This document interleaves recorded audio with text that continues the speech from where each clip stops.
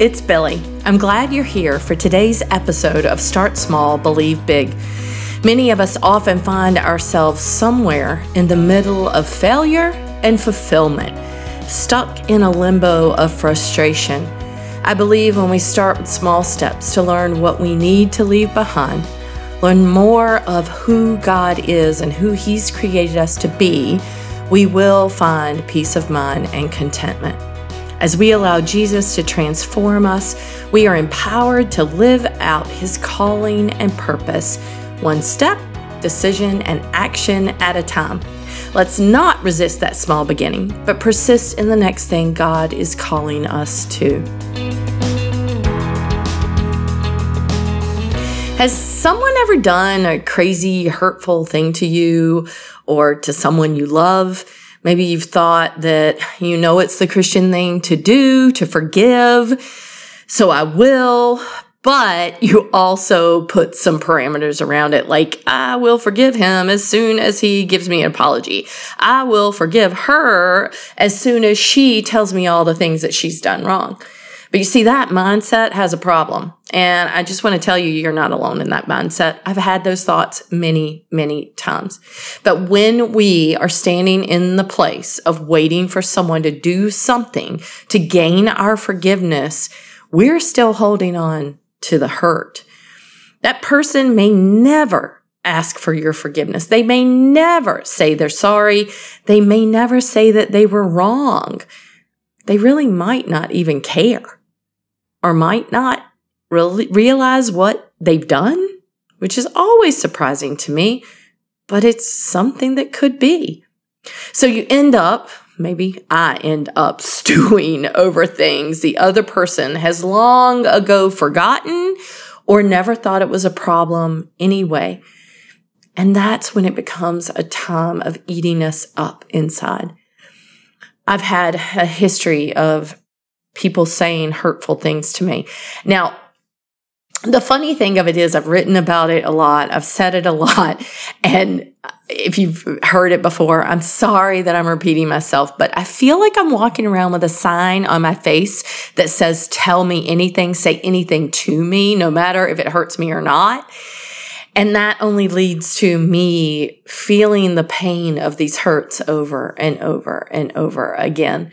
I've told the story of formerly having a baseball wife in years past, not this year, but in years past, who every time she saw me, she had to make a snide comment about the way I was dressed, who I was with, what I said, what I looked like. I could have been the most perfect person in the world, and she was going to point out every negative thing she saw about me. For years, I've held on to that hurt and that pain. And all that's done over time, all it did was lead to resentment. And that resentment, that anger is like a poison that builds inside of us. Resentment is like allowing that poison into our body, hoping that it will hurt someone else. And it doesn't work. The best antidote for resentment and anger is forgiveness, forgiving that person. I often joke that I forgave that person every day that she said something mean to me. And other people would say, wow, she really is mean to you. It wasn't just me. Other people saw it. I held on that for so long, saying that I was forgiving her every day that I was with her, but still feeling that hurt and pain, just wanting her to stop and say she was sorry. I had to truly use that antidote of forgiveness and trusting God's mighty hand in that relationship and in other relationships. When we struggle to forgive someone, we have to remember the great gift of God's forgiveness to us, because I am sure there are many a days that God goes, wow, what she did hurt me. What she said hurt me. And I'm talking about me here, people.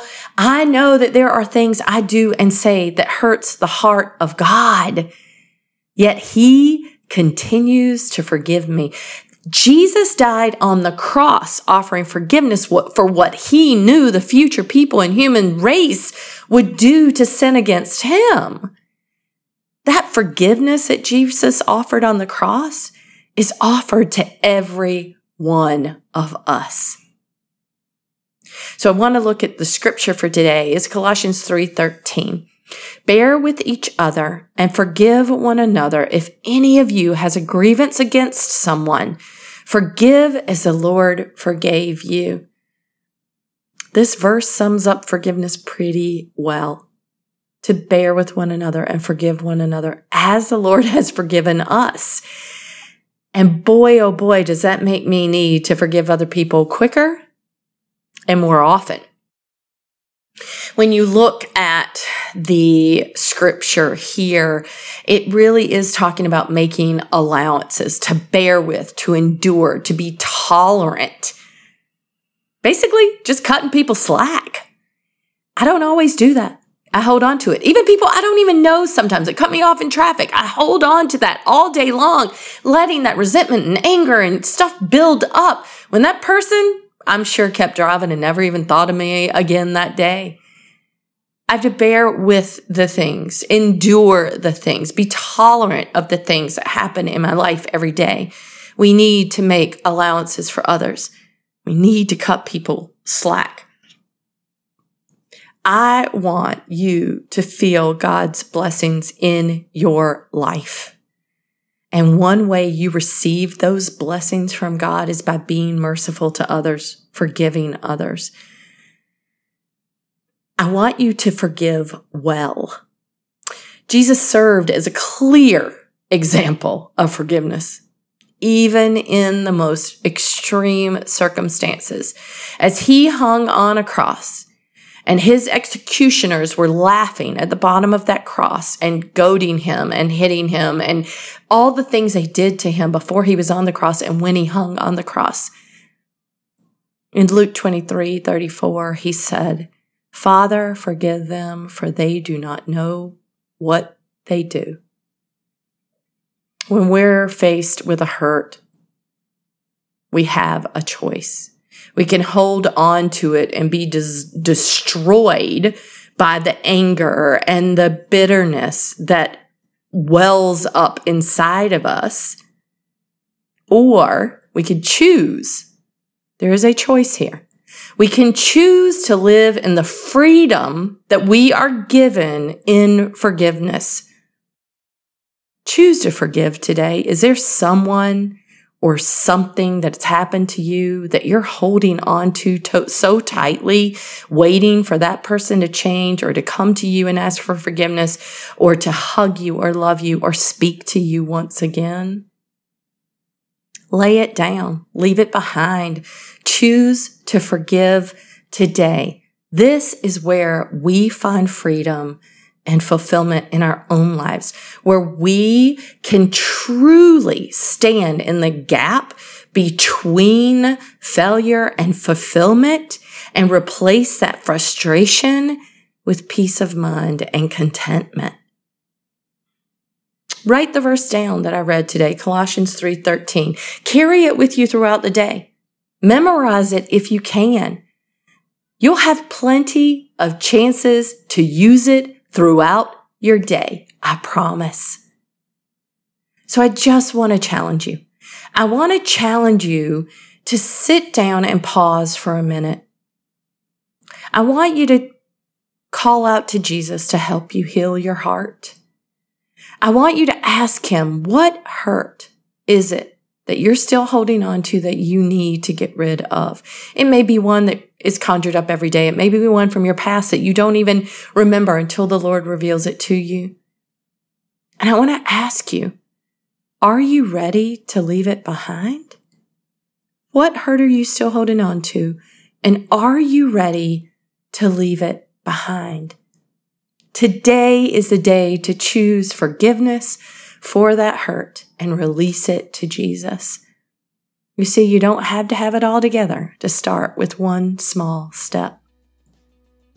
Thank you guys for listening. Before you go, though, I would love for you to help out with the show.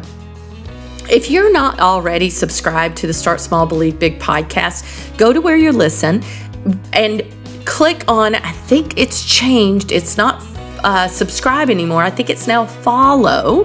Check that out. Follow the podcast. And then if you can, after you listen to a few episodes, leave an honest review of the podcast. And I want to thank you in advance for that, because this is how people can find the podcast.